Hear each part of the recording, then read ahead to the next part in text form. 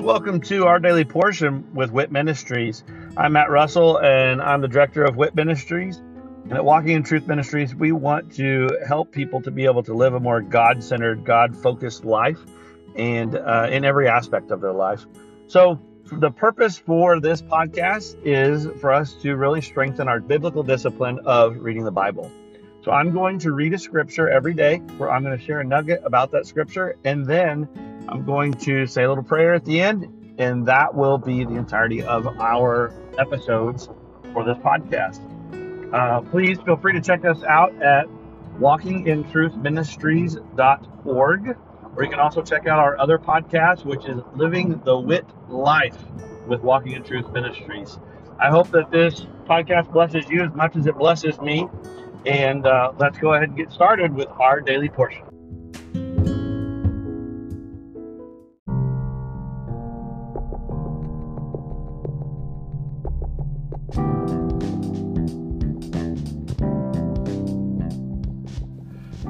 Are you concerned about what the future holds? Are you confident that the retirement plans that you have today will still be secure tomorrow? Let us help you by clearing up the uncertainty. This is Matt Russell, the director of Whit Ministries. Many of us at Walking in Truth Ministries are bivocational, working in our ministry as well as in the financial services industry at Win Big Financial Group. We help people to build a tax-free and risk-free retirement. Give me a call at 817-903-2575 to support our ministry and to secure your family's financial future. Again, call today at 817-903-2575. Thank you and God bless.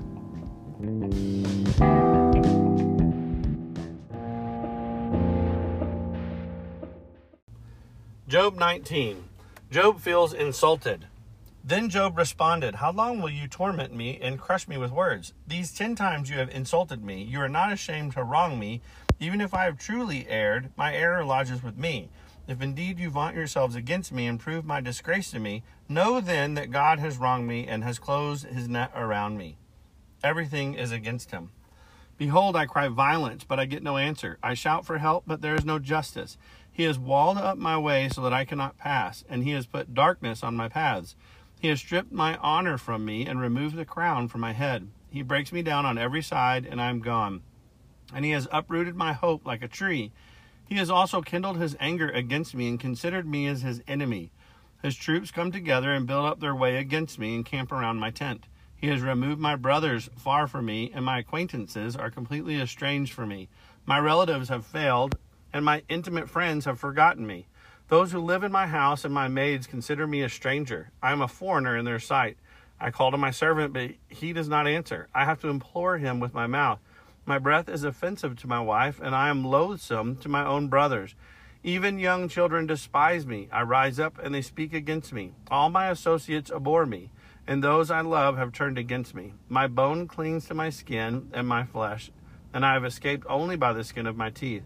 Pity me, O you, my friends, for the hand of God has struck me. Why do you persecute me as God does, and are not satisfied with my flesh?"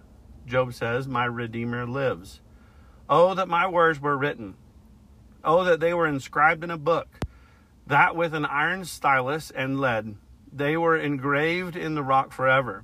As for me, I know that my Redeemer lives, and at last he will take his stand on the earth. Even after my skin is destroyed, yet from my flesh I shall see God, whom I myself shall behold, and whom my eyes will see, and not another.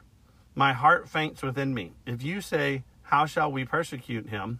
and 'What pretext for a case against him can we find?' then be afraid of the sword for yourselves, for wrath brings the punishment of the sword, so that you may know there is judgment."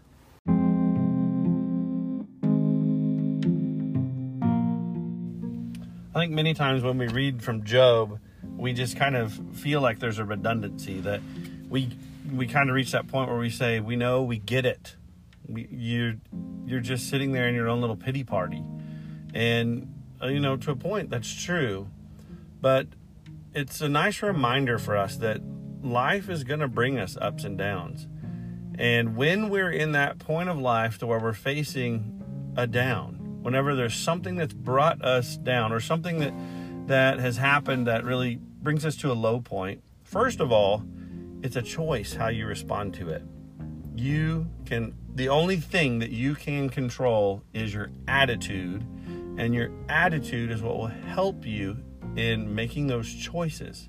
So you need to really check your attitude every day, and often throughout the day. But right now you can see that Job really has a poor attitude, and that's causing him to just wallow around in his own little self-pity. You know, he points out that the entire world's against him. Everything's against him. Anyone that he ever cared about is against him. People run from him. They laugh at him. Everything is just, woe is me. But even in his lowest points, he still remembers God. And that is key. So, he needs to fix his attitude. He is not Jesus. He is not perfect. He's an example. The story is an example of someone who has lost everything and lost it all in an instant. Any one of us put in that exact same situation, I would just pray that we could respond like Job did.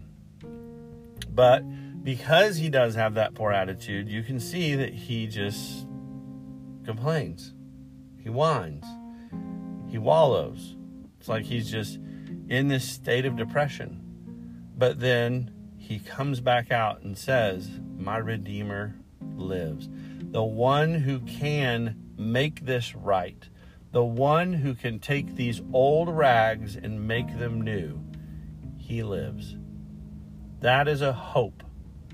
And that is the only thing that continues to bring Job out of this self-pity. He has every justification in the world to be upset, to be down, to be depressed. But he remembers that it's all about God, and God is a living God, and God is the only one who can make him new again. So, Father, thank you that you promise not to forsake us, and you promise that you'll be there. In fact, in Psalms, you let us know that you draw near to the brokenhearted. And Father, I just pray that as people are broken, as they are hurting, as they're facing fear and uncertainty in times like today, I just pray that they can remember you. Remember that you are alive, you are active, and you are still a God who loves us and cares for us. Even though it may seem like the entire world is bringing us down, that is not you. You are there for us, and we need to draw close to you as you're drawing close to us so that we can be redeemed. And Father, I'm thankful that in the end, we're all going to be redeemed. All of us who have committed our lives to Jesus and are following Jesus, and we are going to be in heaven with you. And I may not understand everything today, but I know that when I get to heaven, everything's going to become clear. Thank you for that. In Jesus' name, amen.